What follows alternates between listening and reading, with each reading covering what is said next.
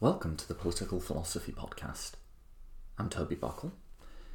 If you've been following the show from the beginning, which I know at least a few people have, then you'll know a topic I've covered a lot on it is free will, and the episodes that I've done on free will have been some of the most popular ones in the whole podcast's history.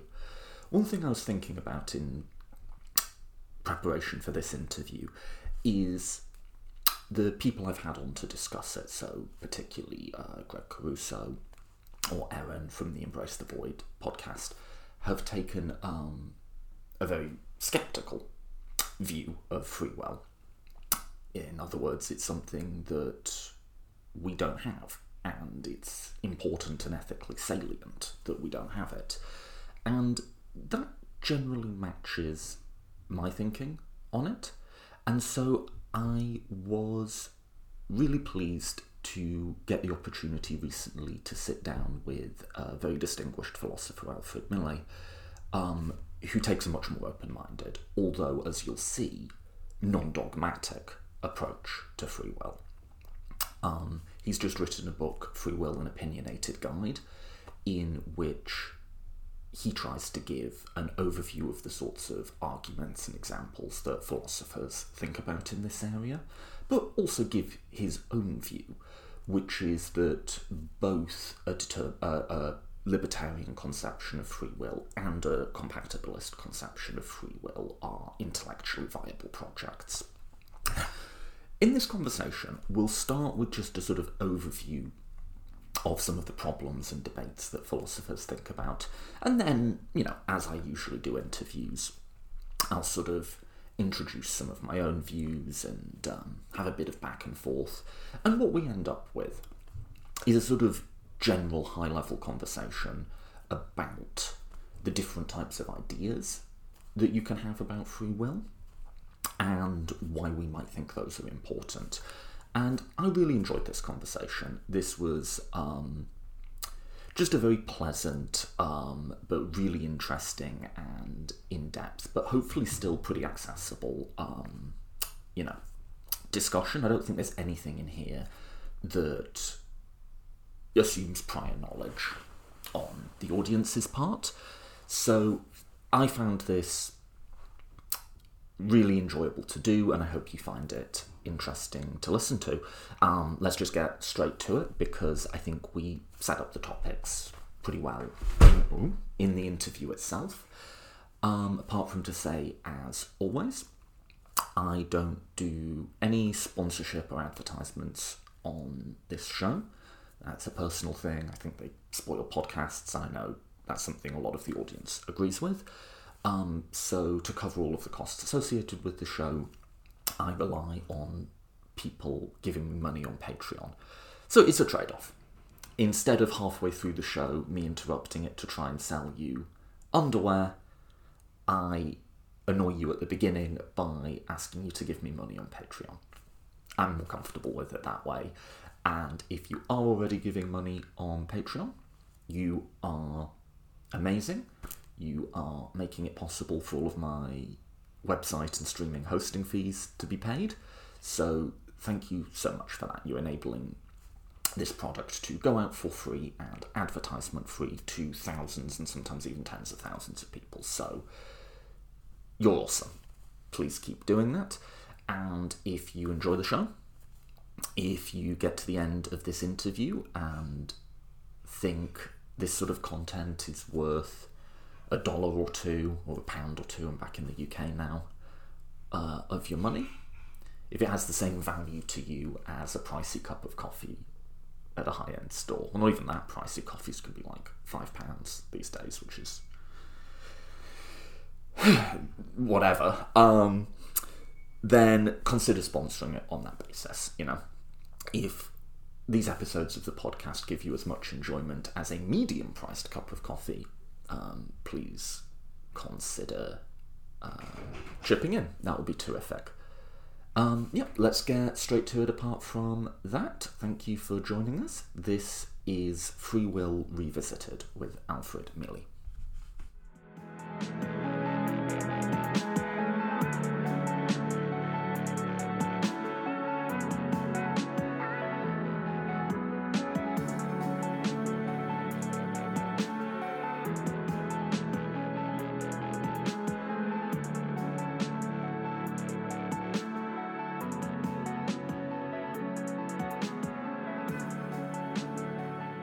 Okay, I am joined today by Professor Alfred Mealy. Professor, thank you so much for coming on the Political Philosophy podcast. Thanks for inviting me. So we're going to do free will today. Is this your central academic interest? It's one of them, certainly. And how did you've been in charge of a pretty big project to do with this. Do you want to give us like maybe just a very brief guide to the work you've done on this and what sort of led you to writing this book, Free Will, an Opinionated Guide? Okay.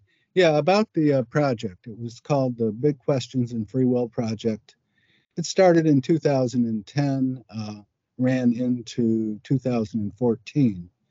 It was funded by the John Templeton Foundation. It was about $4.5 million.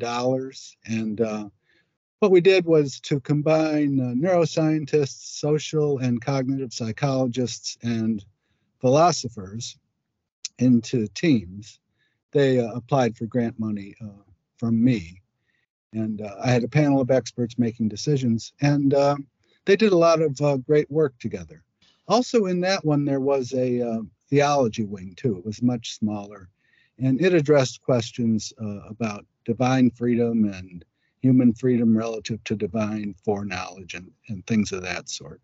It was a really nice project. And just as it was about to end, Templeton asked me to direct another project, a related one. And it was called the Philosophy and Science of Self-Control. And that ran from 2014 into 2017.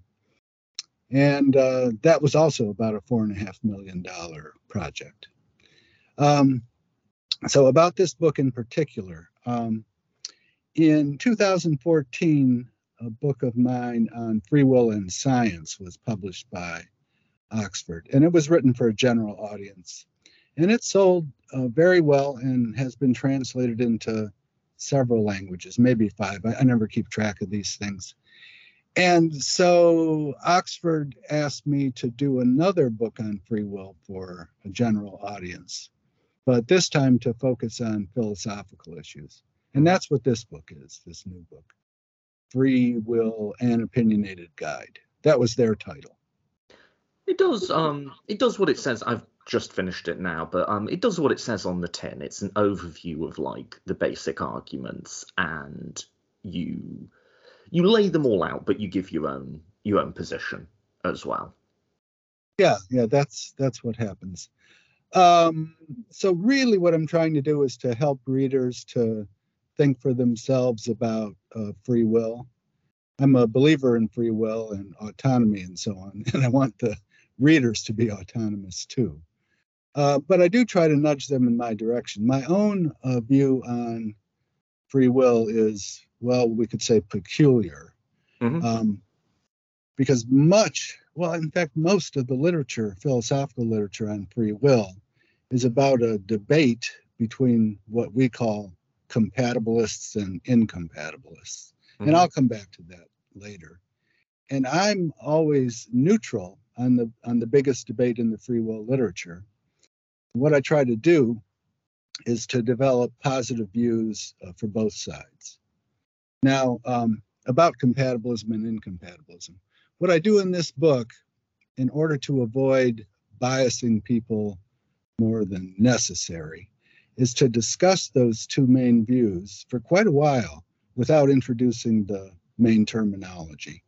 And the reason for that is at the heart of the dispute between compatibilists and incompatibilists is what philosophers call determinism. Mm-hmm. And not everybody uses the word determinism in the same way, that's for sure. But in the free will and moral responsibility literature, there's a generally accepted understanding of what determinism is. And it's the thesis that a complete description of the universe at any point in time, together with a complete list of the laws of nature, would entail all other truths about the universe, including all the truths about what we will ever do. One way to get people to picture this is you could imagine a super being with a brain the size of Neptune, say. And it knows all the laws of nature, and it knows what the universe was like in every detail 10 million years ago. And from that knowledge, it deduces infallibly all other truths about the universe, including truths about what we're going to do. Okay, now we have that in place. And compatibilists say the universe can be like that, and there can be in it free human beings with free will, human beings who act freely. And the incompatibilist says, no way. If the universe is like that, then everything that happens is just the unfolding of the initial conditions, and so there's no free will. That's the issue that I'm neutral on. And some people think, how could you be neutral on that and write so much about free will? Well, it's not so hard, really. So one thing you'd want to know is, what conditions would compatibilists offer as sufficient for, say, deciding freely? Deciding or choosing is really central to the free will literature. And what I try to do is to come up with a plausible set of sufficient conditions for compatibilists. This is in my own work, where I do it, at length. In the book, I do nudge people in that direction. But also for the incompatibilists who believe in free will, I give a set of sufficient conditions that would be plausible from that perspective. And these two different sets of conditions are similar. They differ in that the incompatibilist set includes what I call in this book deep openness. And deep openness you would have if your universe is such that although at a given time you chose to do A, if you were to roll back time, let's say, and then roll it forward again and not change anything all the way up to the moment of choice or decision, you could choose differently or decide differently. If your universe is like that, then you satisfy at least one necessary condition according to incompatibilists for free will. Oh, yeah. And that's what the cover of the book is about in a way. So one way to picture this deep openness is as follows. So imagine that an indeterministic brain works like this. You're uncertain about what to do, and you start thinking about what to do. And once you start, a little neural ball in your head drops onto a neural roulette wheel in your head, and it bounces around. And different segments of the roulette wheel are identical, really, with different options that you might choose. And then the ball's landing in a certain segment is you're choosing that option.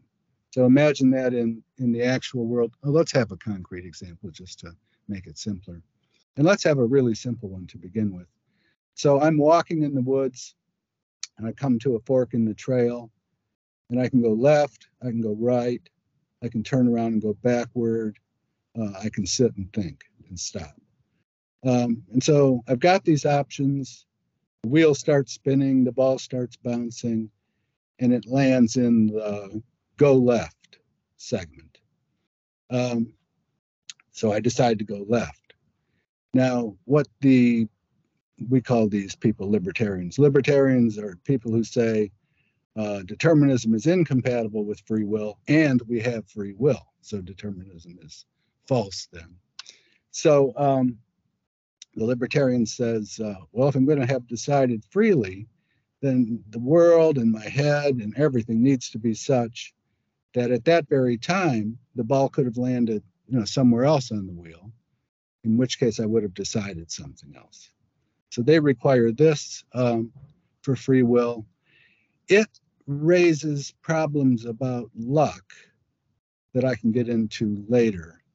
But I have the feeling that I've gone on maybe longer than I should have. So back to you. So let's review. You start by distinguishing two conceptions of what would free will look like, what would be, sufficient conditions of it, which you call a mixed versus a straight conception.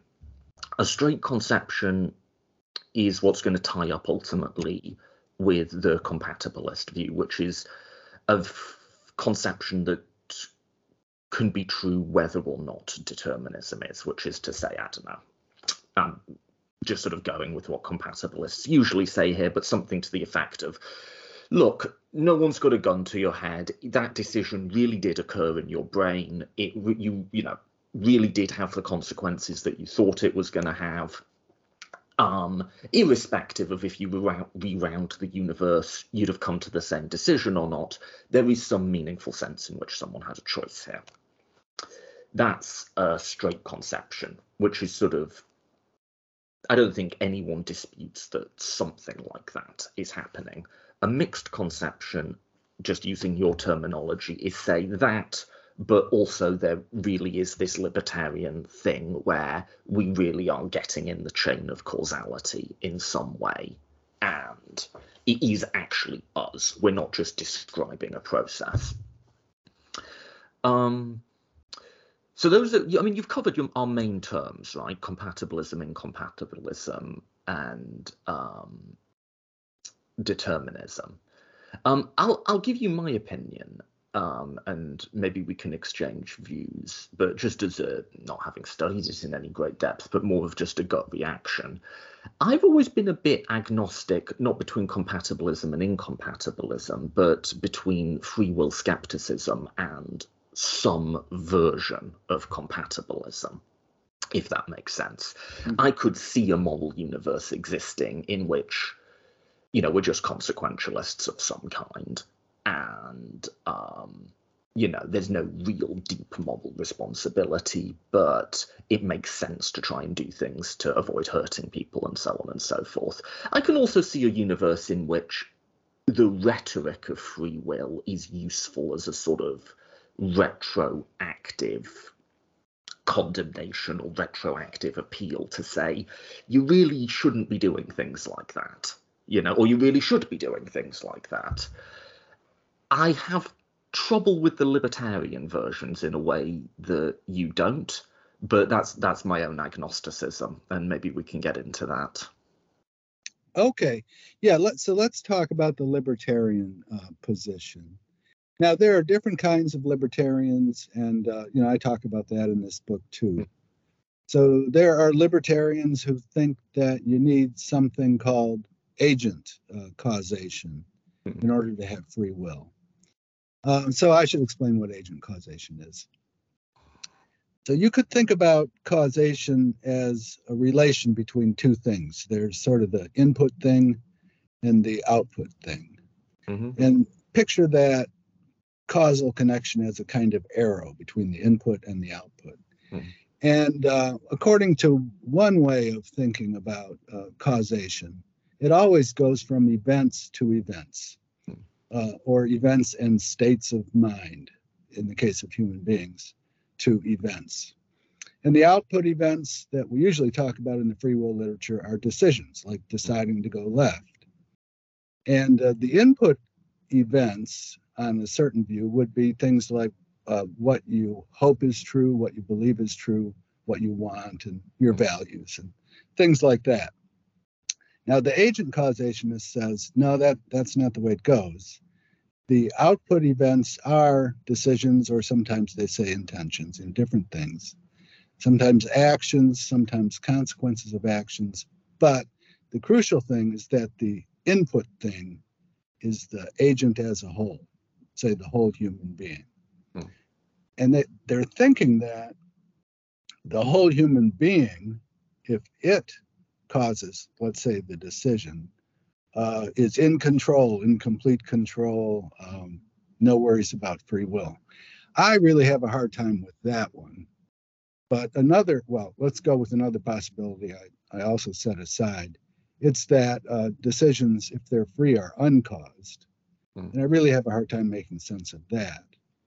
But there is also what's called event causal libertarianism.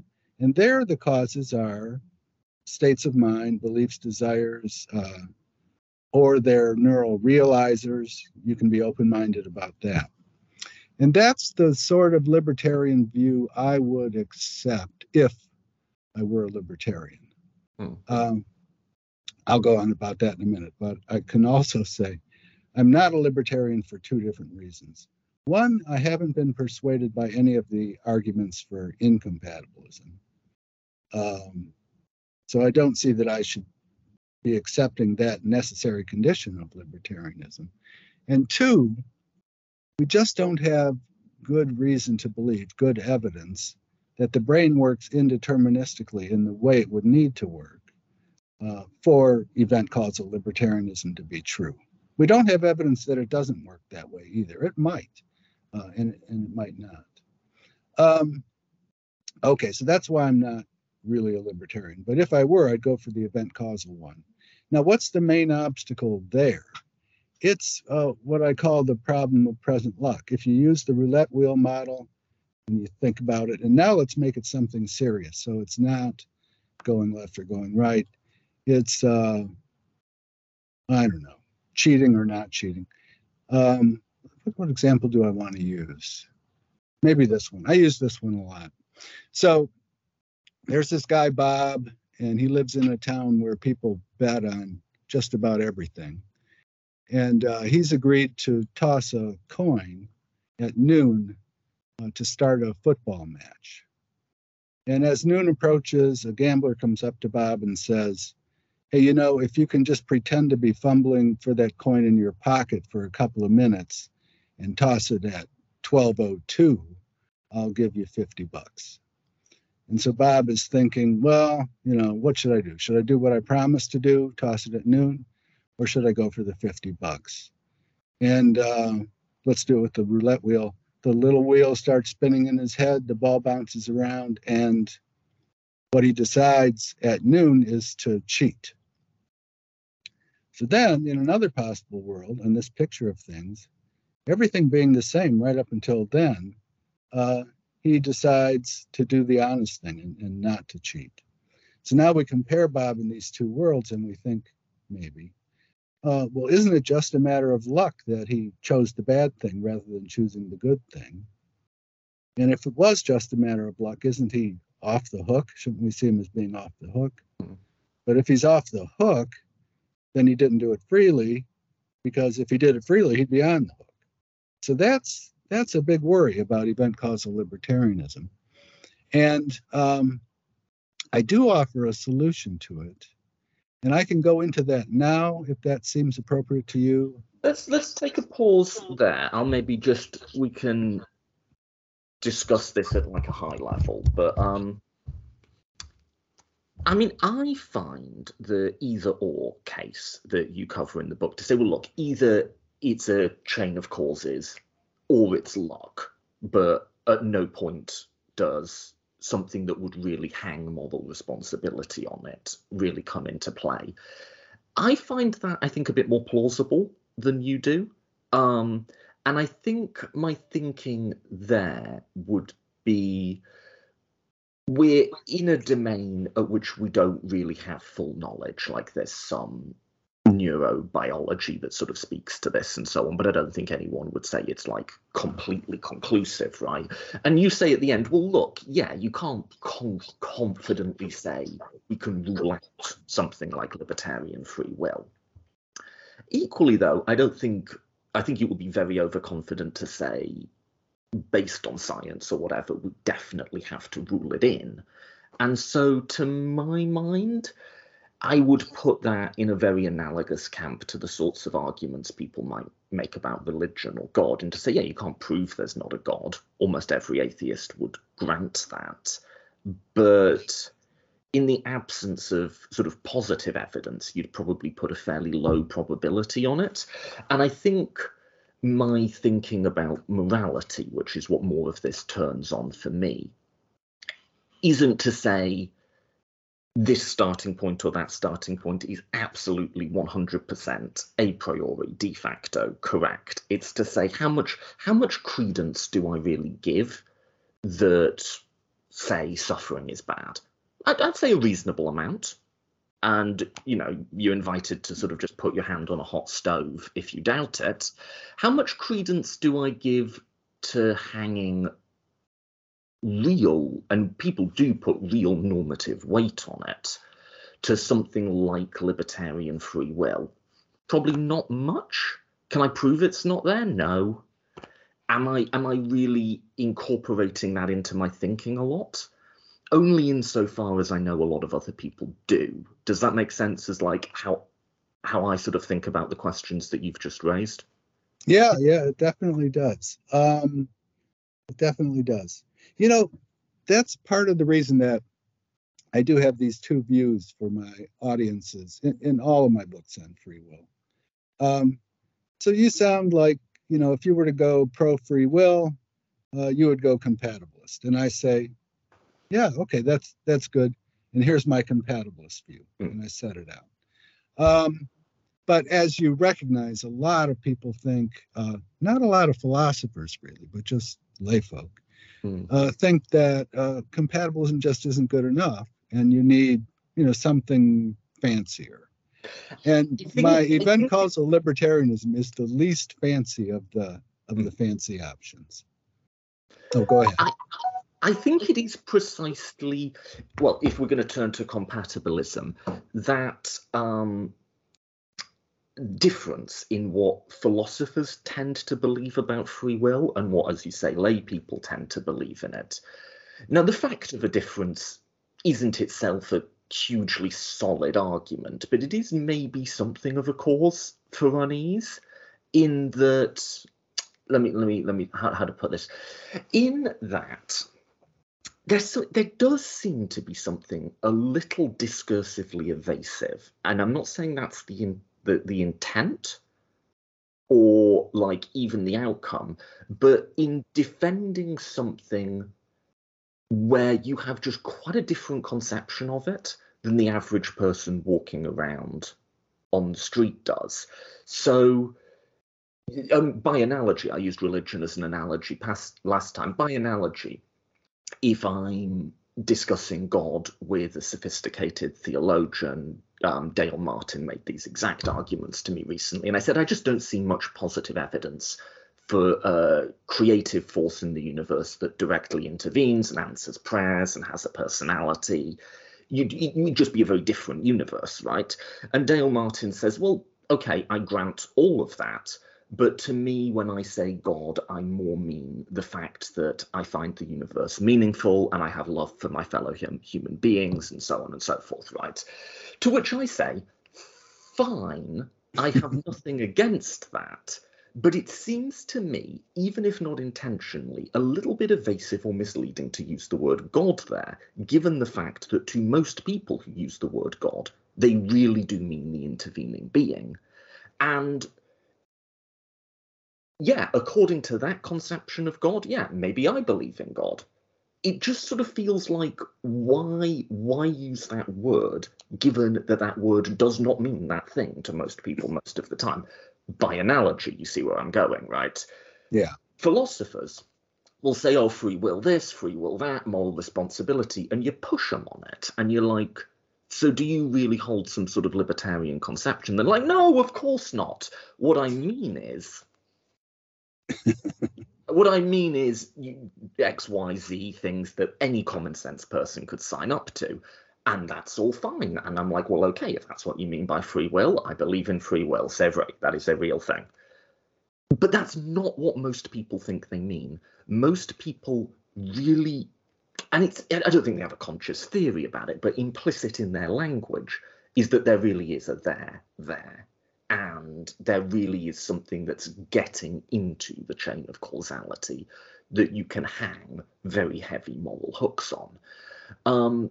So that doesn't mean that compatibilism is wrong. It does just sort of mean I squint at it a little. I think once you try and bring it into the real world, it feels a little misleading at times. That's my concern with compatibilism. Okay, I see. Yeah, that's terrific. Well, as you know, there is a body of experimental philosophy literature on whether layfolk are compatibilists or incompatibilists. Mm-hmm. And in some of the studies, the answers they give to the simple questions are in line with compatibilism. Mm-hmm. And in some of the studies, they seem to go the other way. So that is an area that's still being worked on. it'll be interesting to see how it turns out. Sometimes, the worse the behavior is in the stories that the layfolk are presented with, the more inclined they are to give compatibilist answers, because they really want to blame the guy for burning his wife and kids to death. But I think it's unfair to tell stories like that. But even in down-to-earth stories, sometimes people tend to go in the compatibilist direction. I've done a little experimental philosophy myself, but not about compatibilism versus incompatibilism, about whether layfolk think that free will depends on metaphysically exotic stuff like souls. And, you might think off the top of your head, oh, they probably do. Maybe especially in the U.S. or especially in the southeastern U.S. and, some other places, because they tend to be quite religious. But in my studies, the evidence went the other way, and it was done in the Southeast, which is U.S., which is religious. Most people thought that free will didn't depend on souls. That's interesting. Yeah, I thought it was interesting too. Even though most of those people probably do believe in souls, it's just they think you don't need them to have free will. And I'm not sure that compatibilist is all that far out of touch with ordinary thinking about free will. I think that one's still up for grabs, and we'll see how the experimental philosophy literature goes. So I don't think compatibilism is related to folk conceptions of free will as the really watered down view of God is to folk conceptions of God. I think the God analog is just it's like a highlighter, because I think that case really is a clear case of what's perhaps a much more subtle case in the compatibilist version. To push back a bit, I completely agree that when you sort of try and do surveys or experiments or whatever, what you get out of people isn't coherent per se, or coherent according to our definitions of coherence as philosophers. Another one is, are people deontologists, consequentialists, or virtue ethicists? And the answer seems to be it kind of depends on the circumstance and the scenario. Like if you ask people about thing A, you'll often get a very consequentialist response, but if you ask them about thing B, you'll often get a very virtue ethicist, whatever response. And I think something like that's got to be true for how we think about free will and moral responsibility. And I think maybe in some ways this is just our conception of coherence as philosophers that has to bend a little, in that we think we have these overarching theories and then we bring them to the real world and analyze them. Whereas I think what it seems like most people do most of the time is they kind of just have this toolkit, subconscious toolkit. They encounter a scenario, they rummage around. This seems like a situation for consequentialism, they might say, or this seems like a situation for compatibilism, or, now we've got this person who had a nice upbringing, really did have every chance in life, and still brutally murdered his wife. This seems like a situation where I want to get the big, clunky libertarian wrench out and hit him over the head with it, right? So when I say it's compatibilism sits uneasily with what most people believe, I don't mean they're going around being systematic libertarians. I mean they have in their toolbox this big, clunky wrench that they will get out on certain occasions and hit people over the head with.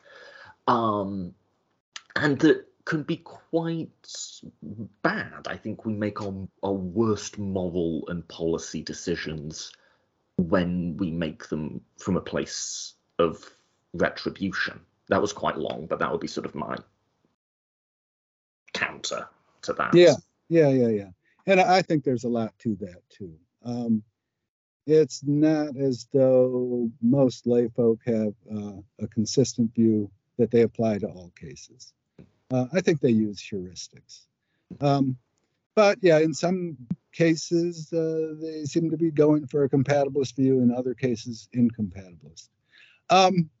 By the way, one thing I use to push at least undergrads toward compatibilism, just to sort of push them both ways, over time, is a thought experiment that I talk about in this book. It goes back to Harry Frankfurt. So there's this, it's a 1969 paper by Harry Frankfurt. It still gets a lot of attention. So there's this principle that you might think is true. Some people might think is true. You're morally responsible for doing A only if you could have done otherwise than A. Mm-hmm. Or you freely did A only if you could have done otherwise than A. And that you can think of as the principle of alternative possibilities. And Frankfurt had a counterexample to it. I'll give a slightly different one, but it really is in that mold of things. So imagine that there's a very powerful mind-reading guy on the scene who can tell what people are about to decide and can also interfere and make them decide what he wants them to decide. Mm. And I forget what I call this guy in the book. I keep changing the names. We'll call him Harry. And so Harry is a guy who sometimes steals cars. And he's thinking about, no, let's not do that one. Prank. So Harry's a guy who likes to play pranks on people. And he's thinking about playing a prank on me. And the prank would be, when I'm out of my office, get my car keys, take my car and drive it to another parking lot and keep the keys. That's his prank. And he's thinking about doing it. And it turns out the fancy potential mind controlling guy wants him to decide to do that at a precise time, at noon. And he's watching him and he sees, oh, he's going to decide it on his own. So he leaves him alone. So at noon, Harry decides to play the prank on me and he gets my keys and so on. And his brain works indeterministically, the way libertarians like. Mm. So he decides it on his own. The fancy guy doesn't interfere. Okay, so did he decide freely to steal my car? And is he morally responsible for stealing my car? If you think yes, then it looks like you're thinking, well, he's morally responsible for it and he does it freely, even though he couldn't have done otherwise than decide at noon to steal my car. Because either he was going to decide it on his own or he was going to decide it because the fancy guy made him decide it. That's the case. And then to reinforce it, so we could do this next. Take the fancy potential manipulator out of the story and just run the story without him. And we think, well, of course he's morally responsible for deciding at noon to steal my car. And of course he decides freely at noon to steal it because he decides on the basis of his own, thinking. And then you could imagine that you are told, that I'm told, Harry, the fancy guy was prepared to make Harry decide that if he didn't decide it on his own. Am I going to think, oh, he's off the hook then? No, I'm still going to be really upset because I thought my car was stolen and I called the police and they wasted a lot of time and so on. So that kind of thought experiment tends to move people. And so now they're thinking, oh, you don't need to be able to do otherwise in order to do a thing freely or to be morally responsible for it. And that's the main motivation, it may seem, for libertarianism and for incompatibilism in general. And so you might think, oh, so compatibilism isn't so bad. It seems to be in line with my view of things. That's a line that students, anyway, are very receptive to. And I think layfolk are too. There have been some studies done, but so long ago, I don't remember what the results were. I think very, very clearly we have an intuition that there's a difference between causes that are agent directed and causes that aren't. So let's just say it is a determinist universe. And in one case, Harry does this because of shit that's just going on in his brain. But in another, he does it because of the mind control guy. I think there's an intuition that those are different cases, even if they end with Harry doing the same thing, right? And then you can go, right, I wonder Though, like, I think there's that intuition that there's some ethically salient difference there, right? But then you can start putting things in the middle of it, which is like, what if the thing that made him decide wasn't the mind control guy, but it wasn't just him either? What if it was a brain tumor? You know? Then I think that kind of splits the difference on our intuitions, and we kind of think, well, there wasn't someone forcing him to do it. But on the other hand, if he only did it because there was a brain tumor that released a certain chemical, and if you could have cut that tumor out, he wouldn't have done it, that sort of doesn't feel like something we can hold him responsible for.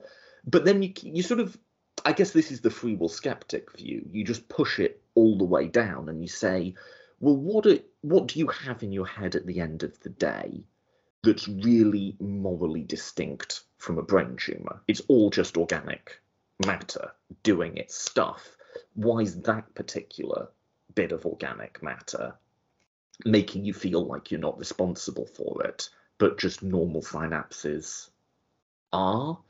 So I think, yeah, if you've got mind control versus just doing it, I agree there's a strong intuition that those are different. But I wonder if you can start to plug things in the middle to make it feel like more of a spectrum. Yeah, that's great. And you can. Yeah, so then you get into the manipulation literature. I wrote a book called Manipulated Agents. I love these cases, actually. They're very instructive. Yeah, so compare the intentional agent case where the fancy guy, makes Harry decide a certain way. And we think, oh, the fancy guy did it in that case, so Harry's off the hook. But if the fancy guy is just prepared to do it and doesn't, and Harry does it on his own, we say, yeah, he's responsible. He did it freely. So what if it's a brain tumor that does it? Now, one question is the brain tumor such that Harry is not Harry? Yeah, it is Harry this time. That Harry is forced to make the decision he makes. If so, then Harry's off the hook. If the brain tumor doesn't force him to do it, but just raises the probability pretty high that he'll do it, and he could have done otherwise, then we're not so sure whether he's off the hook or not. So it could be, that the moral of all this is that really it's the decisions being, we'll call it forced, compelled, that renders it unfree. And if it's not compelled, then at least we're in the ballpark of a free decision. We have to see what else is needed. Yeah, so I have manipulation stories in which there's compulsion, and I say the guy's off the hook. But there are also manipulation cases where you just boost the probability that a person will do a certain thing by a bit, like subliminal advertising. They did studies on that years ago. And it turns out they raised the probability that you'll buy the popcorn or the Coke or whatever by about 10%. So has the control been taken out of the agent's hands in those cases? No, he can still resist. It's just that it's a little harder to resist the urge if he thinks he should. Yeah, so the tumor, I think of the tumor stuff in the same way. So you could think of like tiny tumors that boost probabilities of decisions by 10% and overwhelming tumors that force a decision. I think we clearly say the tumor really forces it. I think people feel that then you're off the hook, right? But like, say the tumor just releases a chemical in your brain that makes you more suggestible, which apparently there are chemicals that do that, then you might want to hang on to a bit of moral responsibility because there might just be that chemical in your brain anyway without the tumor, right? Mm-hmm. Let me give you another option here, though, for accounting for this. I think all of this shows a pretty strong intuition that at a minimum, if you're forced, we don't think you're free. Or more precisely, if you're forced, we don't think it's appropriate to put moral responsibility on you.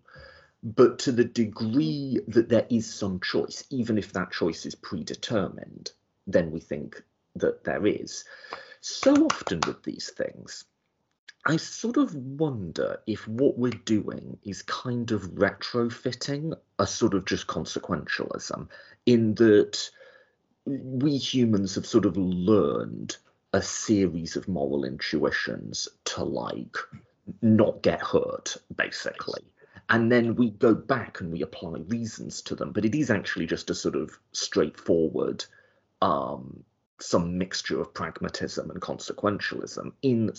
To wit, if I'm applying a law or a punishment to people, or a positive moral incentive, I really sort of want to restrict that to stuff where I can influence their behavior. If I just lock someone in a prison cell and then say, I'm going to punish you for every day you don't go out and do community work, they say, well, I can't, I'm in the cell. That law doesn't make any sense, right? So to wit, that sort of big level, consequential pragmatism, whatever, we sort of only really want to try and apply incentives to people for things that are, those incentives might change their behavior, right?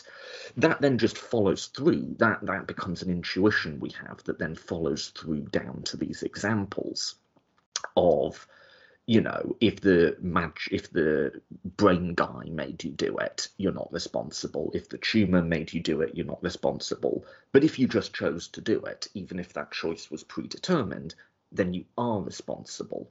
And I guess that's where I'm different from most philosophers, in that most philosophers see consequentialists as trying to go back and, like, reinflate the balloon and make common sense morality make sense from their perspective.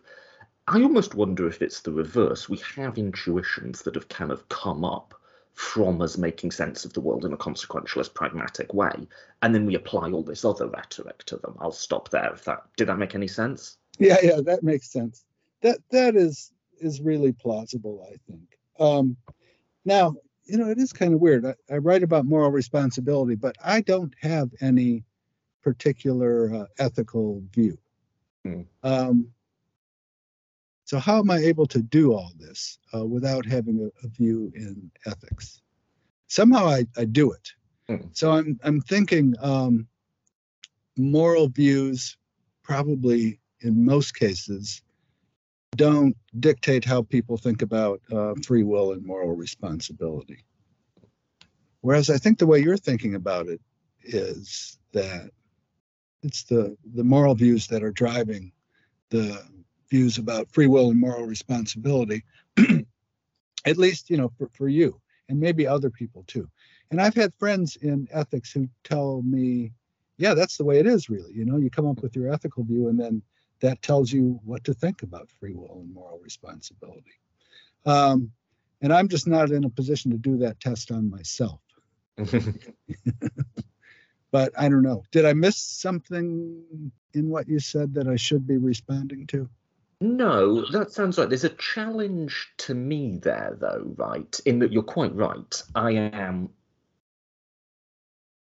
wouldn't say my views on this area are completely determined by ethical priors, but they are definitely informed by them, right? And I mean, so that's what I do, is political philosophy, or at least pretend to do it on the internet, right? And a lot of the ways we talk about moral responsibility do have quite a strong political valence to me. Yeah. Right. And so I kind of can't help but, like, to take a silly example, to think about libertarian conceptions of free will in light of political libertarianism, say, right, even though they're by far from one-for-one correlates. I think there's another way in which I do, which is, to some degree, I'm not only asking the question of, is this absolutely true in a foundational sense? To me, something like compatibilist free will, is it true, is to some degree almost missing the point, in that it is a description of the world, it's internally coherent as it goes. I guess the question for me is not only is it true and is it coherent, is it useful? Yeah. Is that a way of describing the world that gets us where we want to go? Is it when people think this way, do they make more moral or less moral decisions? Now, the counter argument to me there is, hang on, Toby, you've just your reasoning's going in a circle there. You're evaluating your moral foundations by if they produce moral results, but then where do those, you say if they produce good results, where do those good results come from? What makes them good in virtue of what? Isn't this just one big tautology? That's the challenge. But that is a question I ask of stuff like this. And you might challenge me just to say it's the wrong question. It is a question I ask of, like, does thinking in this way help people or hurt them? Does it help them make better or worse decisions? I do evaluate it through that lens, absolutely. Yeah, I see. No, that's really good. Sometimes I do, conceptual analysis, and then one of my thoughts usually is, okay, there's this way of conceiving of X, and there's that way, and which of those two ways is more useful? That's one question I always ask myself. And for me, the utility is often a matter of just explanatory power, like which one is going to let me explain more stuff in philosophy of action or whatever.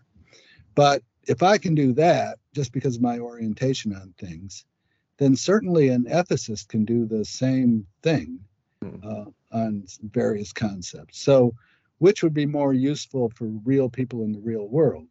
A nice compatibilist conception of free will or moral responsibility, or a libertarian one? I think that's a good and important question. It doesn't get a lot of attention, I think, in the free will literature, but I also think it should. Yeah, it's not as though, we should be Platonists and there's one concept and it's out there in the world and you just have to latch on to it. And when you go that far, then you're thinking, well, how do we evaluate competing conceptions of the same thing, apparently the same thing? And their utility seems to be an important consideration. Yeah, because for a political philosopher, this isn't such a strange question at all. So if you just switch a word and take it from free will to just freedom, political freedom, it would be quite normal for political philosophers to sort of say, oh, we have a libertarian, a liberal conception of freedom, a republican conception of freedom. What work are they doing in the world? That's a completely run-of-the-mill question for political philosophy or political theory. I guess a question for you then is, do you not then have do you not have either a bias or a belief for, like, which you would like to see catch on, so to speak? I mean, you're more of you're like a sort of pro free will in general, but not a sectarian, if I understand you. Do you sort of do you do your work independent of, or at least attempting to be independent of, questions about, like, because I think some people really see themselves as like warriors for a cause, and like, I am a crusader for compatibilism and I want to convert the world to one true faith. Do you lack that entirely? Yeah, I think I do. Right. I'm not a crusader for compatibilism. I'm not a crusader for libertarianism. I guess if I'm a crusader for anything, it's for the thesis that scientific arguments for the non-existence of free will are unsuccessful. And I really mean mainly the neuroscience-based arguments. But that's not what this book is about. One chapter of the book is, but just one. That I think is important. So over the years, I've had lots of emails from people who are really depressed by the news that scientists have shown that there's no free will. And sometimes, I mean, these people are on the verge of a breakdown, and I have to think about what to do and how to handle it. But despite all the press saying that scientists have shown this, they haven't. And they haven't even shown, I mean, they haven't shown that a compatibilist kind of free will doesn't exist, but they haven't even shown it about, say, event causal libertarianism. So yeah, that's where my crusade is. And there, I feel happy about crusading that way because I know I'm right. but I don't see how I could know I was right that compatibilism is true, or know I was right that event causal libertarianism is true. But your motivator is more negative than positive, then, so to speak. It's not that I think I've got the right answer and I need to persuade everyone else of it. It's this specifically I think is the wrong answer or bad arguments. And I feel like people are being taken in by bad arguments or just accepting them uncritically when they shouldn't. It's more that gets you up in the morning, so to speak. Yeah, that's right. That's what really moves me. And I'll get back to that again pretty soon. So we covered that was more just trading off big picture takes about free will, but I think that can be instructive and enjoyable as well. Let me ask you this. I've given you skeptical concerns. What's your pitch for me for free will? Is it ultimately that I'm kind of reflexively assuming that science has proved determinism when it hasn't, and I need to be more open to this? Or would you add anything beyond that? I think I've given you a sense of how I think about this. Is there something I'm missing in my worldview here? Set me straight, Professor. No, I don't know that you're missing anything. In physics, it's still open whether the universe is deterministic or not. It seems, that the indeterministic interpretations of quantum mechanics are more popular than the deterministic ones, but it's not a closed case either way. There might be hidden variables such that if they were discovered, we'd see that the universe is deterministic. So I don't think that you really are thinking that the universe is deterministic and maybe concluding from that there's no free will. I think that, there are attractions to compatibilism, mainly that they don't run into certain problems that different kinds of libertarianism run into. And also compatibilist conceptions can be useful too. With libertarianism, I usually try to talk people out of thinking that it requires something really exotic, like souls or the ability to violate laws of nature, things like that. I just think of it as pretty much a compatibilist kind of view with this deep openness mixed in, and then I try to explain why the openness is compatible with free will, doesn't undermine it. Yeah, so I guess, well, I don't know. I try not to be pragmatic in my writing, but there is evidence that people who believe in free will, however they're thinking of it, do better than people who don't. They're more successful, they're happier, they have better lives, and so on. There is evidence of that. And so I think it's, I don't know, a nice thing to do to motivate free will. But I don't want to sound like I'm doing it for that reason. I'm just trying to play it straight. Yeah, you're not into my grubby old consequentialism. Although by the arguments I've made, if that data is out there and robust, it should move me, right, consistently with what I was saying before. Yeah. Although that said, there's evidence that religion helps people lead happier lives. They certainly live a bit longer. It adds a year or two to your life expectancy. For some reason, that doesn't move me at all. Apparently, I'll just die a year sooner. Yeah. Well, maybe your attitude will change as you get old. Maybe. Yeah. Maybe.